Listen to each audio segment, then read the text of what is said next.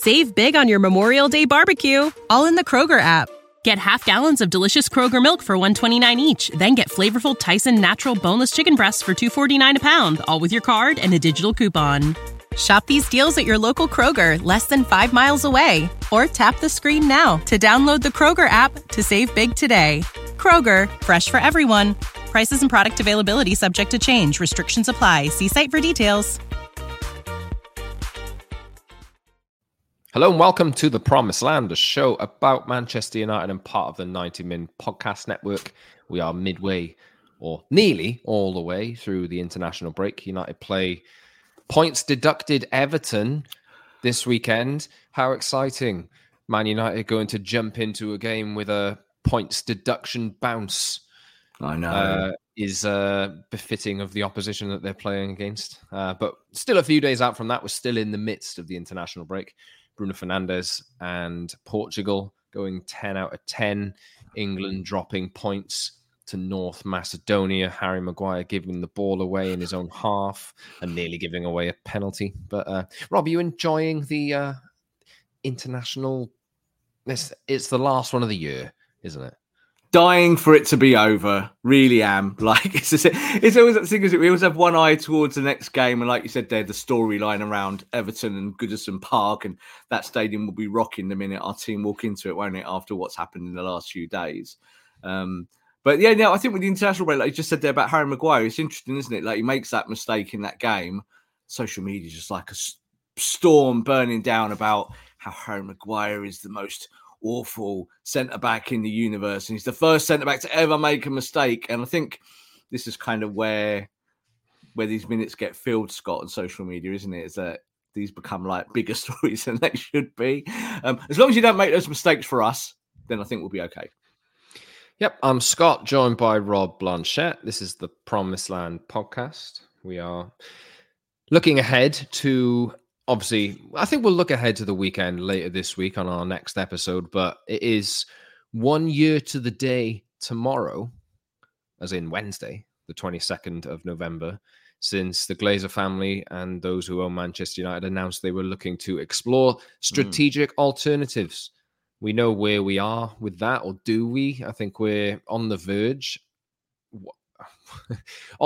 of an announcement of Sir Jim Ratcliffe taking 25% of the shares in United, mix of Class A and Class B. We don't know exactly when that announcement is going to come. I think everybody's hoping for it before the game, but suggestions that it might need a little bit more time. I know there's a lot of people who are thinking, God, just get it over with, this kind of thing. But I think the important thing for me is it does seem like we are moving in that direction where sporting control, anyway, is going to end up in the hands of Sir Jim Ratcliffe, Sir Dave Brailsford, and Ineos, and out of the hands of Richard Arnold, he's already handed over his duties, I think, and is on the verge of leaving. United confirmed that last week. There should be some changes, which we'll run through on today's show as well as part of the structure. But today we will talk more about how that new committee or that new pool of people who are going to be running and making the decisions at Man United need to be a little bit smarter than the previous regime with raising money. I think that's that's the line that we're going to go down today, talking about Bruno Fernandes has actually done some public speaking about links with Saudi Arabia.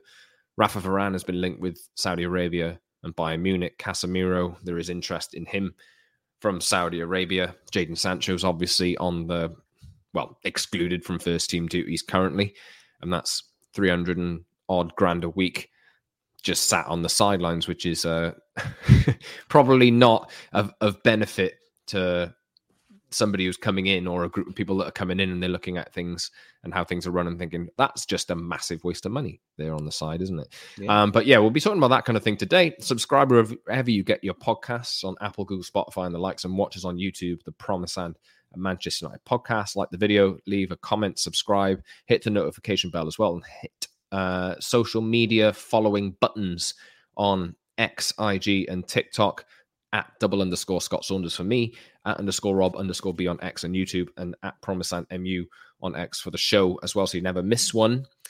Rob, I've been talking a lot. First thoughts before we get into things today.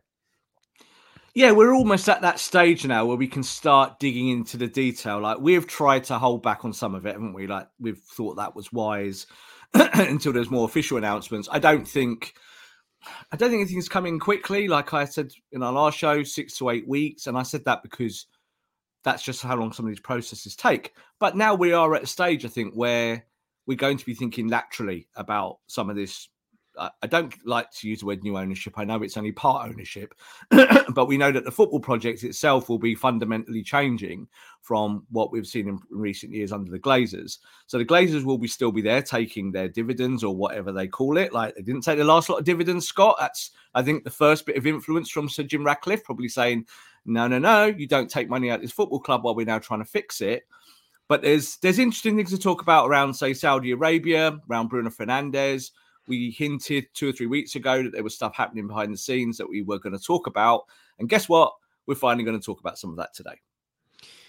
Yeah, and how other clubs like Chelsea and Liverpool in the last 6 months have embraced that. I mean, there's been some criticism, obviously, because, there's been criticism with how this league has come about. Obviously, there's a hell of a lot of money which the Saudi league are throwing around, and we don't need to get into those reasons. But the fact of the matter is, it's here to stay, isn't it, Rob? I think there's no getting around that. It is part of football. It's a new expanse into the Middle East, where players like Cristiano Ronaldo, Neymar, and others, some of the biggest profile players in the world, are moving to that league to help grow it and to grow interest and the fan base. The World Cup is going to Saudi Arabia in 2034 as well.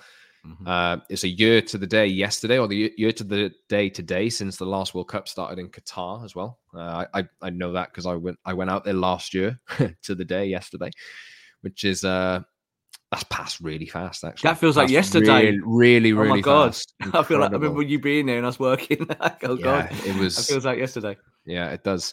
But I'm trying to think in the sense of, if you've got a new sporting committee, which we'll talk about at the start of the show, coming in to turn things around, and you look at how Manchester United are built at the moment, and then you have a player like Casemiro's 31, turning 32-ish, around that age, who's had all of his success at Real Madrid. I think he had a good season last year, but obviously things have not gone that well in the last 6 months. And they're going to look at high-profile, high-earning players and think, is that really how you succeed in modern football? No, you look at Real Madrid, who are probably the best example. Well, Man City are the best example, but Real Madrid are a great example in recent years of having pivoted a transfer strategy for the better.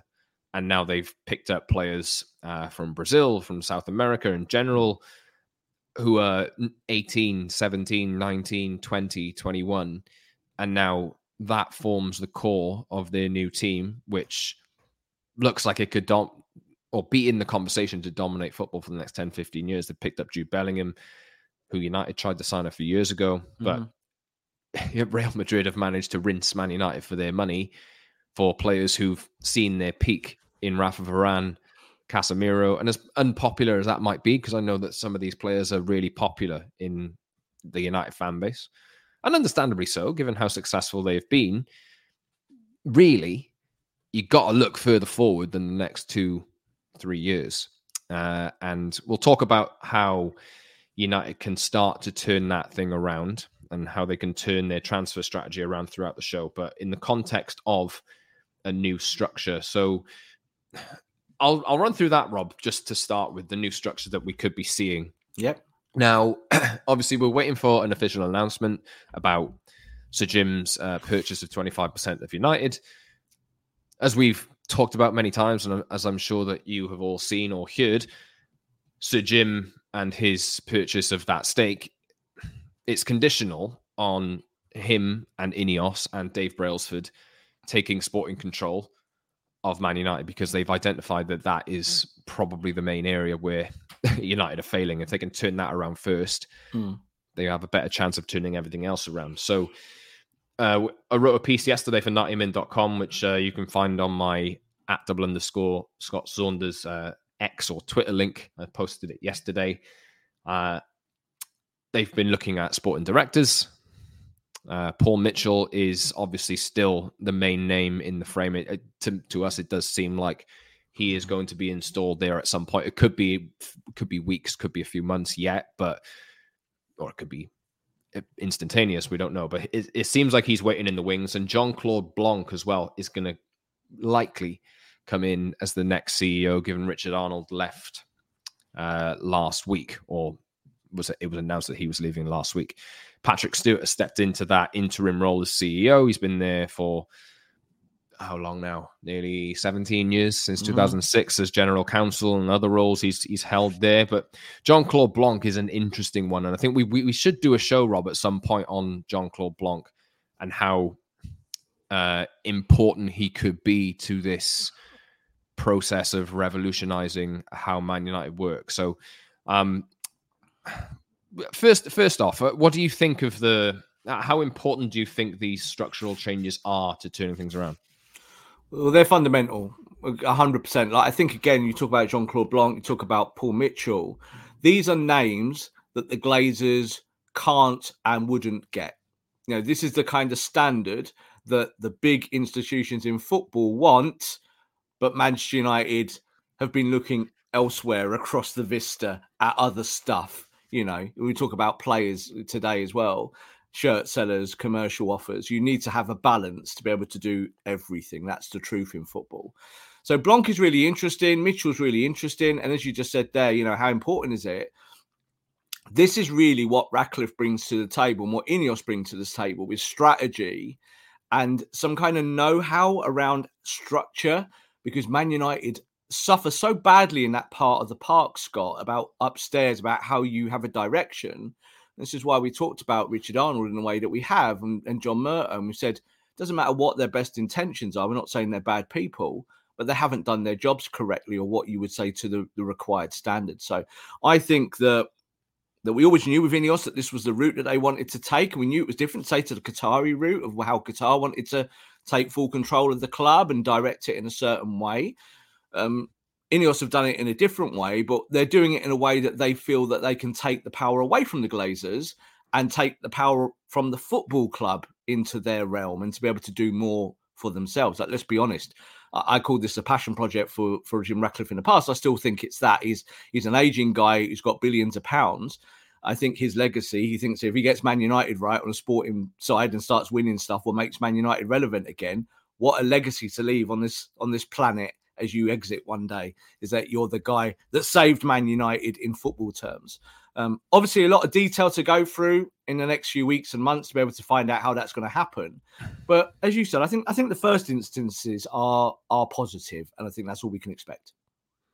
Yeah, so we mentioned Dave Brailsford already. So Dave Brailsford, who has extensive history of in British cycling and this kind of thing, had his own controversies to come with it as well, obviously, and there's no question in that. But Sir Jim does still believe in him, as we believe. I think he's doing or will be doing an audit on processes at United, and God knows what's going to turn up within that. It's already happening. It is already happening. I think. I think it's already happening. But Jean-Claude Blanc, interesting one. Like I say, I think we should do a show, Rob. I think we should prepare this a little more. But as part of the piece I wrote yesterday for 90 Min, I sent out a few questions, asked a few things, a few different people, did my digging, this kind of thing. And what I think United are getting here is, I don't know whether some people might consider him a relatively unknown quantity, given he's never worked in England. But this is, don't get me wrong, this is a guy who has a track record of seriously improving massive football clubs. Now, worked at Juventus after they were relegated in 2006 due to Calciopoli scandal, which is, I'm sure everybody knows what that is now. Juventus were relegated from Serie A after being one of the most successful, and they still are, one of the most successful clubs in Italy, or the most successful club in Italy.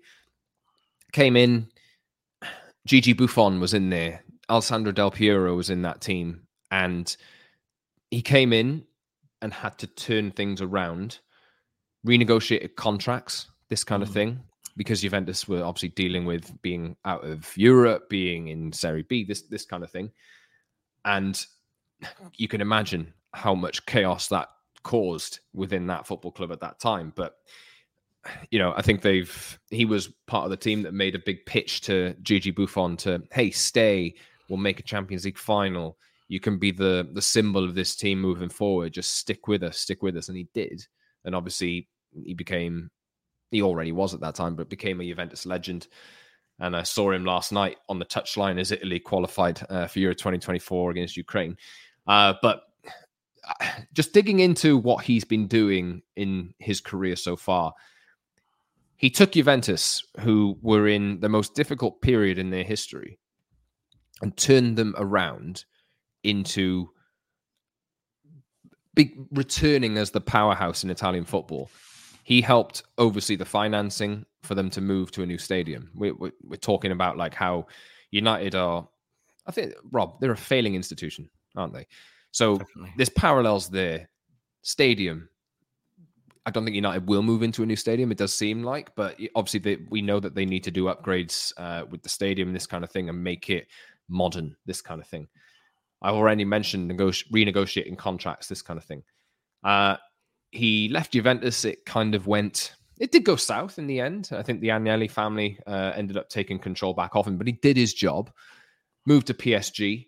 And I have a couple of mates who cover PSG in France, and make no mistake about it, he was called the best executive PSG have had under their Qatari ownership. Yeah. Like, that important. Now, he's been described as a constant, a stabilizer.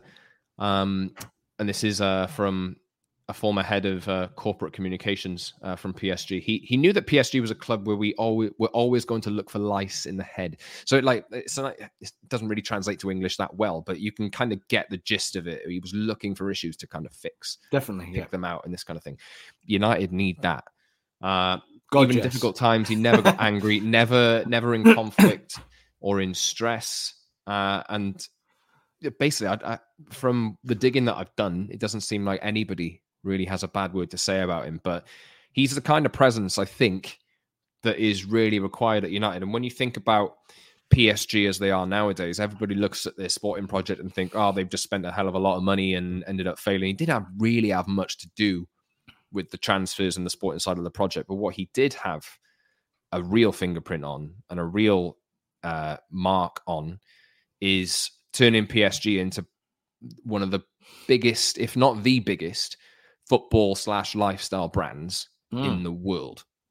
Now, their kit and their apparel, if that's the right word, goes beyond football. It really does. And when you talk about Man United and how commercially obsessed they are, so you see what I mean now? He's ticked the box of turning around a sporting institution that was failing in Juventus, overseeing a move to a new stadium in Juventus, and turning PSG from an also ran with a lot of money to one of the most recognizable football clubs in the world in terms of brand. So in a mix of everything, it seems like he's perfect for Man United. I don't want to get people too excited, but it just does seem like this is a smart appointment. Sorry, Rob, go on. Look, totally. I'm with you all the way there. I think when you look at PSG and what he did there, and you look at how like you talk about what the Qatari objective was in PSG, and of course it's to win football matches, to win trophies. It was also in terms of image. How do you build that? How do you make a football club like PSG, who literally had kind of no background in the commercial side of it? You know, they're a club from Liga who's won everything the last few years, but historically do not have the same kind of branding values of, say, a Man United or a Juventus or any of the big clubs. And he took PSG and he took them to that next level in terms of how they make their brand match their aspirations. Now, what we find with Man United, Scott, that today here I am in Manchester United gear. I said before the show, I feel like I don't know, if I got Team Ineos on the back of my shirt, something I haven't, I promise you. But here I am in a Manchester United top, and this badge has commercial value. And what you need is a CEO or someone in the boardroom that understands that but doesn't make it the fundamentals of how you try and win games. Like, you need the balance. I think that's what Blanc brings, is that he brings that balance. He understands the industry really well. And it's maybe the difference between, saying, Ed Woodward / Richard Arnold, who become like your directors of football, Scott, in the boardroom whilst doing all the sums. It's not a great look. It doesn't work. Man United are probably the only club in Europe that have done it like that in recent years. Everyone has done it like Blanc does it, So Blanc's gone to Ineos and has been there now for a little while. And they've been looking for this project for him. Like, they've been looking for someone, a project that fits him, where he can take his expertise in these parts of the business and move it forward. You just said something really important there about Blanc, is that he doesn't do this with any ego. He just looks at systems, process. I want to get from A to B and eventually to Z. And that's not personal. It's not about digging people out. It's not about emotion. It's about stoicism. It's about business practice. And that's how good football clubs do it. So United needs someone like that to kind of almost be injected into their own DNA, Scott, to go into this kind of new level. Because this is what the Glazers never got. The Glazers never understood this. The Glazers just wanted people in the top tier of Man United doing their bidding, which was, let us take our dividends. Yeah, we'll buy some players. Oh, we'll put some more debt on the club. Oh, what, we have to rebuild Old Trafford. Or we'll talk about that next year. Oh, we've got players on a wage bill that we need to get rid of. Oh, well, we'll do that next transfer window. All this deferring. What Ineos needs to do from day one is to have structure. And I think this is why that structure needs to change. It starts with Blanc. It starts with a director of football. You just think all of how we've just talked about Blanc there, and the extensive history he has of working at football clubs like Juventus and PSG, the biggest club in Italy and the biggest club in France, undoubtedly. Yeah. Now, he would be coming in. Obviously, this needs to be officially announced and that kind of thing, and things can happen. But it does seem like he is going to be the person to come in and start doing the similar things to what he's done at previous clubs at United. You go from Ed Woodward and Richard Arnold, who were Bristol Uni grads, who were accountants at PwC, PricewaterhouseCoopers. Where have they got their football experience before taking the Man United job? So automatically, even if Blanc fails, which I'm quite optimistic that things will turn around, but you're already looking at somebody who's got more experience than Ed Woodward and Richard Arnold in doing this job in a football sense than ever. David Gill, obviously, he left a massive, massive hole at United when Ferguson and David Gill left. And you could argue that Gill and Ferguson covered over the cracks of the Glazer ownership. Totally. They did, didn't they? For 8 years, United kept winning titles, and it got to a point where I think they probably stepped away at the right time for their own personal value and that kind of thing. But I don't think people appreciate just how important a CEO with know-how is to a football operation. To football operations and to any business in general, is that all the moving parts that move downhill for you to be successful in any industry starts at the very top. It starts with vision, it starts with know-how, and it starts with leadership. And we know that Man United, this is what you lost with Fergie, this is what you lost with David Gill, was that whole leadership side. But you know what, Scott? On a daily basis, being able to make decisions, but also have a long-term vision of going, right, this season, the objective is this. Next season, the objective is going to be that.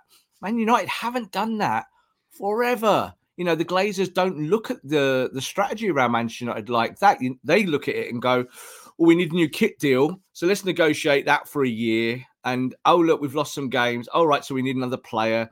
Oh, this position hasn't worked. Okay, we need another player there. Oh, right, now we've got too many players. We should sell a few players.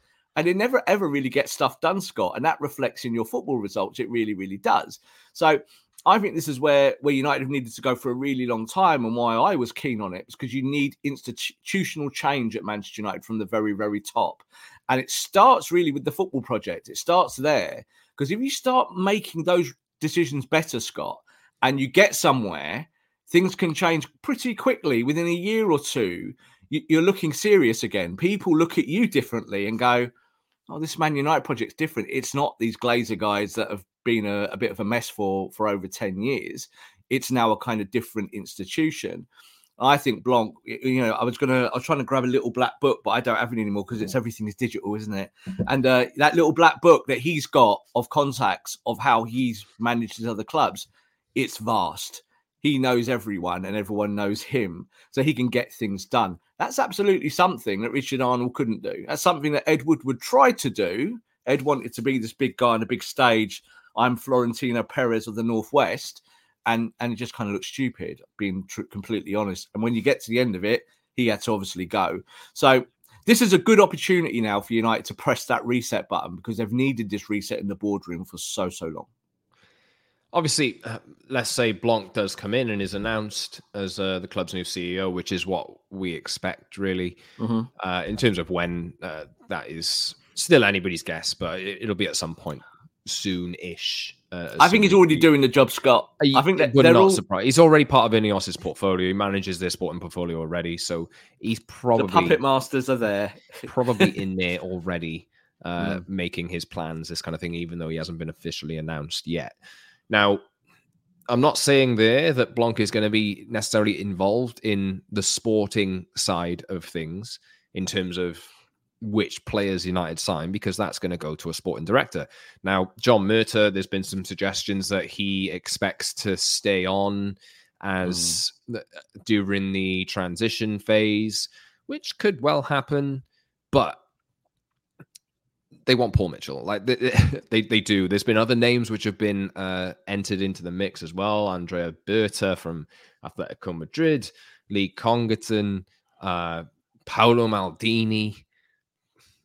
Paolo Maldini did a good job at Milan. What link does he have to United? I don't know. But, Paul Mitchell seems like the natural fit. I think he's the one that Ratcliffe has identified for quite a long time. He left Monaco a number of months ago now.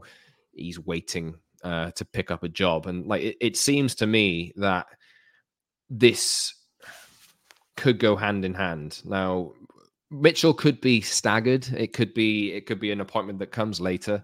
Obviously, Murta's departure has not been announced yet. Maybe in likelihood, he does depart.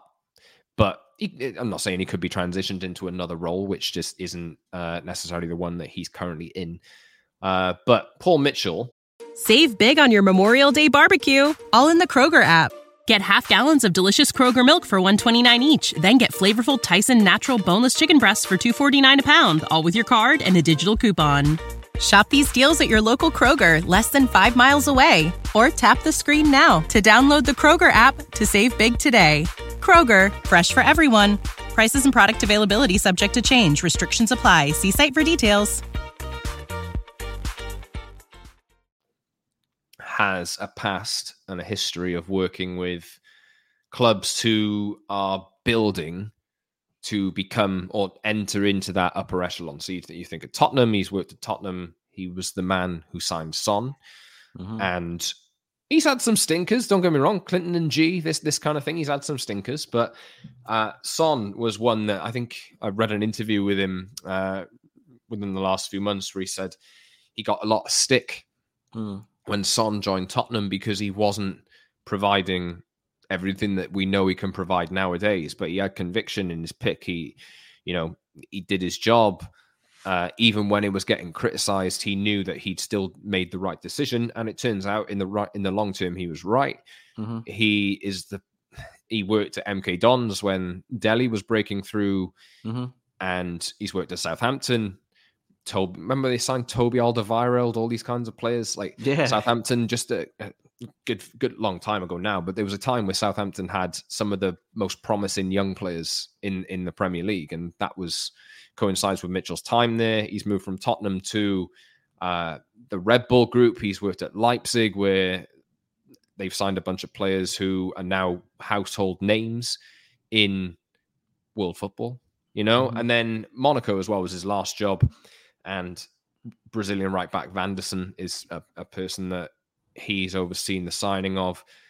Now getting linked with a move to United. There is some interest there. Considered to be one of the next players who could make a move up to a big club. I think Real Madrid have been shown some interest in him as well. So Paul Mitchell, like I say, he's not had a perfect track record, but it does seem like he's primed for a step up. And I think if you look at performance obsessed people like Dave Brailsford, marginal gains is something I'm sure you'll hear a lot of. The BBC have done a piece on marginal gains and Dave Brailsford this morning, Tuesday. And Ratcliffe is there as well, obviously, and is overseeing this entire thing. And then you've got potentially Blanc, who's got this extensive history of improving football clubs. And then Paul Mitchell, who is, I think he's only 42, 43 years old. So he's not like, he's got some time left. He's waiting for a big job. He's waiting for a big opportunity, and this could be it. So when you bring all this together, Rob, let's get into the actual heart of what the show is. We've been going half an hour already, but we were going to do, how does this sporting operation turn United around? Because I mentioned in Blanc that he's had a history of renegotiating contracts when Juventus needed to do it. I think me and you look at United's contract structure as it stands and think that is a massive red flag. It's a massive problem. It's been a massive problem for a number of years. You got Casemiro, 350 odd, Bruno, 250 odd, Marcus Rashford, 300k, Jadon Sancho, 300, lots of players in there. Rafa Varane as well. Lots of players in there who are earning more money than most players in the world, really, for a team that yo-yos between qualifying for the Champions League one year and not qualifying for the Champions League and finishing 7th another year. Like, that is not, I don't care if you're United and you're generating as much revenue as they do. For a position where United are, that is not sustainable business, is it?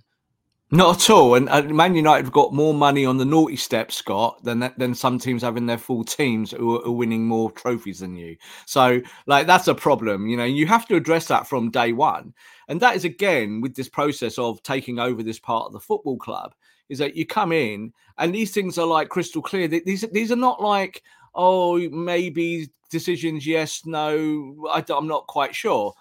This is what the bright suitcase that you open in Pulp Fiction and it blares in your eyes. There are obvious things at Man United that are just really, really bad. And it starts with the wage structure. We talked today about, you said about some of the names like Bruno, like Varane, like Casemiro and Marcus Rashford now with his new contract. All these players that you've got at the football club who are your kind of marquee players, but not delivering you marquee results or not marquee expectations. Jadon Sancho, £350 a week to sit on the naughty step is not acceptable. You have to find better ways. He did just say £350 a week, which would be a bargain. £350,000 a week. £350 a week, that's fine. Go and collect the balls for that in Carrington. It's kind of what he's doing anyway at the moment. Yeah. So, that would be a more applicable wage. But you can't manage your business like that. Man United are a unique club who seem to manage it that badly. That doesn't really happen at other football clubs. You don't want players, Scott. You got to get rid of them. So I think that this is where Ineos will come in. I say Ineos as the broad umbrella because I think that's important at this stage because we don't know specifics with some of that stuff. What we do know is that we talk about Paul Mitchell, is that Paul Mitchell could get a job with Ineos tomorrow and start the process. And you don't then have to really be aggressive at United. You don't have to say to John Murto, goodbye. You can have a transition of a year when everyone works together and you make the decisions quietly without the fuss, because Man United is a club full of fuss, isn't it? Constantly in the front pages and the back pages. And I think Ineos will want to stay away from that. Ratcliffe himself doesn't like publicity. He'd rather sit in the background. He's a conservative. He just wants things to move and get to where he wants them to be. So that's a long process. But I think the first thing you've got to do, get that wage structure under control, because United, I think, are out of control. I really do. I think you've thrown money at problems. And generally in football, when you throw money at it, the problems get worse. And more expensive, obviously. And worse, and more expensive, worse. And more terrible. And it just carries on. It's a horrible cycle. Yeah, and United have been in that cycle for a long, long time now. Now, we did want to talk about how United go and start turning things around.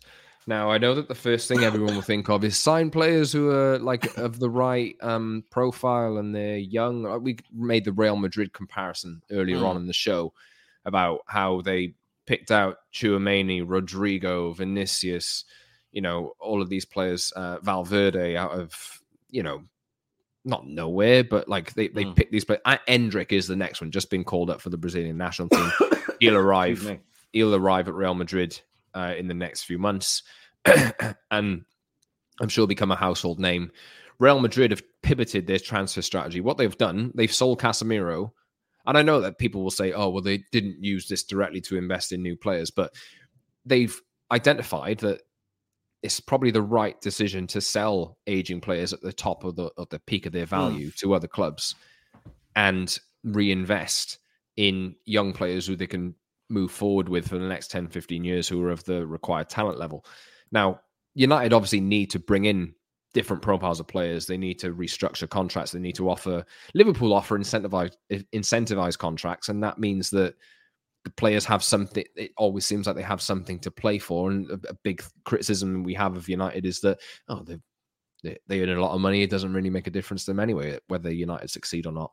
But just folding everything together from what we've talked about today, we'll talk about the profile of players that United should sign in the next few years. But we mentioned the Saudi Arabia transfer market and the money coming in from Saudi and how Chelsea and how Liverpool have benefited from it. Liverpool sold Fabinho last year and were able to fund transfers for... They remodeled their midfield. They signed 4 midfielders last summer. I know that Endo is like more of a short-term fix, but you think of Szoboszlai and other players who are in that area. And now it seems like they're on the verge of fixing themselves. They're already hanging with City and Arsenal, and they have lent in to the cash that's coming in. And I think you're looking at a new transfer committee, and they're thinking, where's the easy wins that we can take here in order to help supercharge the moves that we're trying to make. Let's don't get it wrong. There's interest in some really high-profile players at United from the Saudi League. Now, we mentioned Casemiro and Rafa Varane. Jadon Sancho has interest, and I don't think Sancho and his move will be there. It's probably not the right stage of his career, but you think of Varane and Casemiro, maybe not in January, but the interest is still there. Just because people are saying, oh, he's not going to leave in January, don't believe anything, doesn't mean that there's no interest in making these moves happen from the teams who are trying to buy them. Bruno Fernandes is the other one. Now, Bruno, over the international break, was asked about interest from Saudi Arabia because it has gone round a little bit, and people will say again, oh, well, that's never going to happen, is it? It's never going to happen, never going to happen. I mean, here's his quote. Being coveted is always good, regardless of the league and the club, but my focus is on the national team and Man United. I'm happy where I am.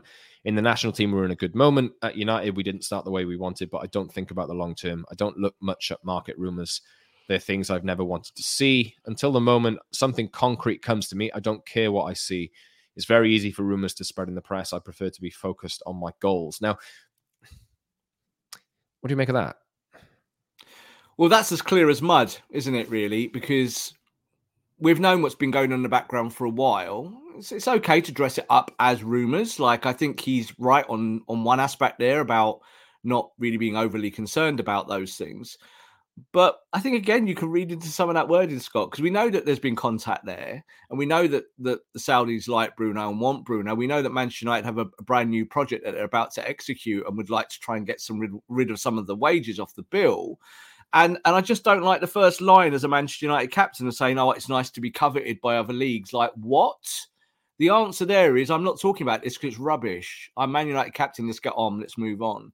So I know lots of footballers do that now. I think it's the old Ronaldo way of where you would say to a presser, only God knows. And that was just you keeping your options open. And I think there, when you look at what Bruno's saying, Bruno's absolutely fundamentally knows that Saudis want him and that this is a possibility. And he will need to decide what he wants to do with his own career. And whether he is part of this brand new vision at Manchester United. Because I think the truth is, Scott, is that the highest earners at Manchester United, along with the Richard Arnolds and everyone else that we've spoken about, they've all kind of failed. Let's be honest. These players have got countless managers sacked. And, you mentioned the word high performance there. And I think that is a really valid way of looking at this, is that you might have players who are there to give you high performance. But if they don't give it to you consistently, guess what that is, Scott? That's low performance. So the whole point here is that how do Man United become a more consistent entity by moving players out? Bruno Fernandes is on that list. I know a lot of people won't want to hear that, and people will say, oh, Rob, you hate Bruno, you don't like Bruno, you criticise Bruno. But I do think that this manager wants more from a number 10, and that means that you will question about Bruno Fernandes. And the fact that he got asked that question, Scott, in the presser and answered it in the way he did, again, he could expel all those rumours like that. He could just go, no, I'm not. He could say out loud, I'm not going to Saudi Arabia. Just say that. I'm staying at Man United. But he kind of knows that there might be a really dirty, great big offer on the table for him, not just come January, but maybe even come in the summer. And I think January, Scott, there will be some shock moves towards Saudi because the Saudis have got the money to execute those things. I mean, you talk January there. I mean, I'm more in the camp of maybe we could see one surprise exit in January, but like I don't really expect anything to happen until I think the summer is where you kind of see this supercharged, really. I think that's where things will start to fundamentally change. And when we talk about, we mentioned there Rafa Varane, Casemiro, Jadon Sancho. I'll leave Sancho out of this box because it's a different matter. But Casemiro, Rafa Varane, Bruno Fernandes, all around 29, 30, 31, 32 years old at the peak of their careers. Like, United there's less than 5 examples over the last 10 years or so of United taking a player, improving them, and selling them for a profit. In Casemiro's case, you're not going to do that. In Varane's case, you're not going to do that. But this is probably going to be quite unpopular, but Bruno Fernandes is the one. He really is the one. And if you're looking at how United are on the line of FFP and how United are, I'm sure that the owners or the new committee can inject some money to loosen United's position in that sense and allow them a little bit of wiggle room. But United have been notoriously crap at selling players, absolutely terrible at selling players. And I think if you're looking to get to a point of high performance and looking to turn things around, profiles of players and marketability, well, obviously that's going to play an important role. But if you put success on the pitch first, everything else comes with it. Marketability, because United are just a massive club anyway. People will soon switch their ideologies and switch their favorites to the new kids who are on the block if they go and like that. Honestly, they will. Just because Bruno Fernandes is the most high profile or one of the most high profile players that United currently have doesn't mean that he's beyond sale. Might be currently, or might be as in the current regime. But if you're looking at how people will look at how United are made up when they're coming into the club based on their past and how they want to make this club successful again, they're going to have to make some unpopular decisions. And don't be surprised if they do make unpopular decisions and some of the players that you like are sold.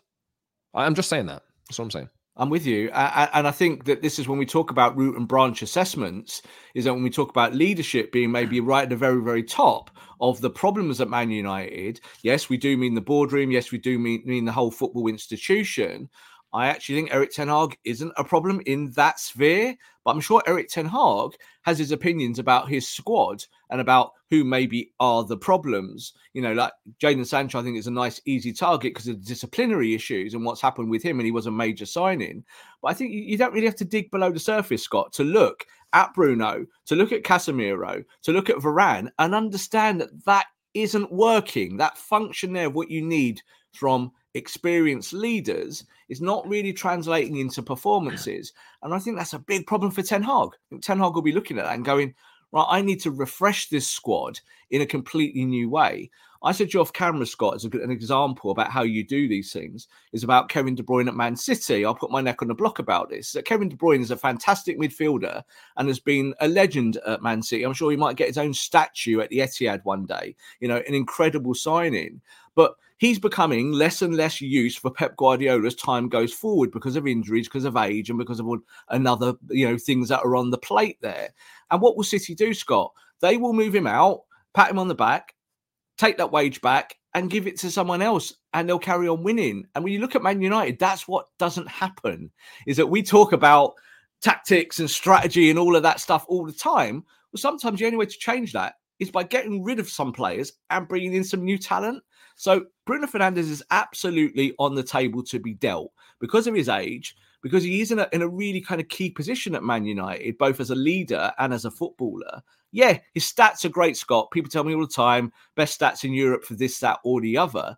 Go watch the game. Stand on the touchline and watch it and see what Man United are not good at. Passing the football, like those kind of fundamentals. So I think, again, Ineos will come in. They won't blame Bruno Fernandes, Scott, but they'll look at stuff and they'll go, well, hang on, maybe we do need a different kind of captain. Maybe we do need different kind of creativity. Casemiro's on a massive wage but can't run anymore. Maybe we need to cut him out quickly. I think Casemiro might be the January exit. I really do. I don't think, again, I'll put this out there. Not sure Casemiro will player for Man United ever again. I'm feeling that at the moment. That's the vibe. He might come back and then be available, but I wouldn't be surprised if January comes round and he leaves very quietly and goes to Saudi. And I think we're seeing with Rafa Varane in real time, aren't we? That this is this illustrious footballer. You bought this defender to shore up your defence, and he's now third choice behind Lindelof and Maguire in the pecking order. There's something not right there, is there? That's not how you envisaged this, is it? So, you need these players to play and to help you. So, yeah, the Saudi route is there, Scott. We're going to be talking about it a whole lot more. And Bruno Fernandes is there to be dealt. I really believe that. And I think he knows that. And I think everyone in the community knows that is on the table. Yeah, I think this is just, we're not saying here by any means that this is definitely going to happen. But it's worth having the conversation because if there's any, these people who are coming in, as I've mentioned a number of times, are looking to turn around the sporting project at Man United, and with that, they need to generate money from somewhere, and there is an easy way to go about doing that, and it's getting better at or capitalizing on what United have not been capitalizing on for the last 10 years plus. The last big player that they sold, like Dan James aside, Rob, because they bought Dan James and then they made a profit on him. There's some other players as well, probably marginal. The last time they did that right was selling Ronaldo. Yeah, that's a really, and that was in really 2009. long time ago. 2009. Now, I know that people will say United aren't a selling club. We should never be a selling club. But you want your players to elevate their status to a point where their market value should be something that you consider cashing in on to keep reinvesting and to keep becoming. Like, look at Man City. They do it. They just sold Cole Palmer to Chelsea. They don't care, you know? And I'm not saying that Cole Palmer's anywhere near, just because I've mentioned Cole Palmer and Ronaldo within about a minute of each other. It doesn't mean that I'm comparing them at all. But Man City have built an academy, and now and Chelsea as well, built an academy which are among the best in the world. And they use that as a way of generating revenue, which they can then reinvest in their team. And they can pick out transfer targets like Doku for Palmer or Doku for Mahrez was just an easy decision to make. And they never really sell their biggest names. But Rob mentioned the De Bruyne thing. Maybe he's given the rest of his career, but look at the injury problems he's having. Like, if you're a successful and cutthroat and, if you're that kind of business, you will look at that and you'll think, right, it might be the right time to say a nice goodbye. And there's been other players in the recent. Riyad Mahrez has gone to Saudi Arabia, for example, as well, when everybody thought, wow, Mahrez is amazing. And then what is City doing selling him? And they did. And you might argue that they're weaker, but in the long term, they'll be just as fine. They'll be fine. It's much better to sell players with a cuddle and a hug, Scott, and just to kind of get on to the next bit of your project than to make a song and dance about it. Just to refer it back to Bruno Fernandes there, is that does Bruno Fernandes now at this stage of his career really believe that he's going to be the piece in the jigsaw that takes Manchester United to the league title? I don't think Bruno Fernandes believes that for 1 second. I think Bruno looks at Man United sporting project and goes, well, this is where I'm going with this, so I'm going to stick it out. I don't believe that at all. I think he understands maybe the wider dynamics of it. But it's like change is coming, and a lot of change isn't always popular, and sometimes you have to really make the hard decisions that people people will criticize you for. Like you just mentioned Paul Mitchell before about, having some stinkers. That happens in football. You sometimes make some bad decisions, but the most important thing is to go forward. You mentioned Cole Palmer there. Say Cole Palmer becomes an amazing player for Chelsea. People will go, that was terrible, Man City, to sell him. They should have kept him, shouldn't they? Because he's now a really, really good footballer and starts every game for England. No, it just doesn't fit what you wanted at that time. So you moved him on, you made some money, and you went and got Doku. That is football. That's the best way to do it. United always used to do that under Fergie and Gill, is that there were so many times. I remember the summer when he sold Hughes, Ince and Kanchelskis, and the world nearly melted down because people didn't understand it. And people went, well, hang on, these are 3 players that these players make you win. They make you tick. What's happened here? You got the governor there in midfield. What's happened? Mark Hughes is a legend. Why is this happening? And Fergie just went, because this is what I do. I know what I'm doing. So sorry, off they go. And I bring in my kids and I make it balanced again. That's what good football projects do. That's where Man United need to go. If you want to commit to the Manus of the world, Scott, you're going to have to start playing them. You're going to have to start giving them minutes as they get older. And that means creating space in your squad. And it is your top wage earners that go as a result, not really the bottom end. It will be those guys that you kind of maybe sell more shirts than others that I think Jim Ratcliffe will look at and go, well, you are not a high performer. You're somewhere in the middle and you're not worth that 350 grand a week. So we need to take that wage back. We need to move you out. We can purchase someone else for a cheaper wage. Just end it on this, Scott. Ralph Rangnick said it. Go buy players on their first contracts, big contracts, not their second or the third, because that's important for motivation. Bruno Fernandes, when he was on his first contract at Man United, guess what, Scott? Brilliant. First year or two, ultra amazing, incredible, transformative effect on Solskjaer's team. Now he's on a bigger wage. Yeah, the stats are still there, but I don't see the kind of core influence on winning coming from the captain. So I think he's definitely be a target for this new regime to be able to make changes. If this sporting project was succeeding at this point, it wouldn't be being ripped up, and B, United would be competing for titles. None of this would be happening. The Glazers wouldn't be selling a penny, would they? Exactly. So I think the point of this pod was to just maybe, I don't know whether this will be that popular. Maybe it won't be, but we're talking about how the Jim Ratcliffe, Dave Brailsford, Jean-Claude Blanc, Paul Mitchell, maybe will look to or could look to turn this around. So don't be surprised if you do see these links repeating with Saudi Arabia specifically. Yeah. Just because you think that, that player wouldn't want to go there. Anybody ever think that Neymar would go there or Ronaldo would go there? This kind of thing, especially in the amount of time that it's happened in. It needs to be. It's a part of football now. It needs to be embraced by anybody who's looking to run a successful football club. For me, and just because it's conjecture currently doesn't mean that the interest isn't there. No, doesn't mean the interest isn't there. And the interest is there, Scott, and you said it earlier on when we're talking about Everton obviously moving forward, is that with FFP and Premier League ruling, Manchester United do not want to become one of those clubs tap dancing in that arena. Is that you can sell players, are, Rob, but they're already there. Exactly. You can sell players and people can talk about what you get back for them, but the most important thing is your bottom line, and that is wages. So if you can clean your wages up, suddenly you're not in that conversation anymore about FFP. You can move very quickly away from that. I think this is why the Glazers have made these financial decisions about giving football control away for money, because it's a commodity. They've kind of sold the football operation and kept their name above the door, haven't they? But they know they've needed to solve this issue very, very quickly because they can't really saddle more debt onto the club. That would, again, affect FFP down the line. And if someone like Radcliffe comes in, injects X amount of hundreds of millions, that solves that very, very quickly. And it means that the Glazers can have a hands-off approach. I think they'd love that. I think they would love not to have to make these decisions that they've made very badly over many, many years. But yes, Scott, some of the playing squad, I think in the next 12 months, let's put it like that, 12 months, might not be at Manchester United anymore, and it might be some of the more popular ones. Don't be surprised, is all we're saying. Subscribe wherever you get your podcasts and watch us on YouTube, The Promised Land, the Man United podcast. Like the video, subscribe, leave a comment, and hit the notification bell as well on YouTube. And follow us on social media at @_Scott Saunders, at _Rob_B, and at Promise and MU for the show. We'll be back later this week. to look ahead to Everton versus Man United as football starts to happen again on the pitch.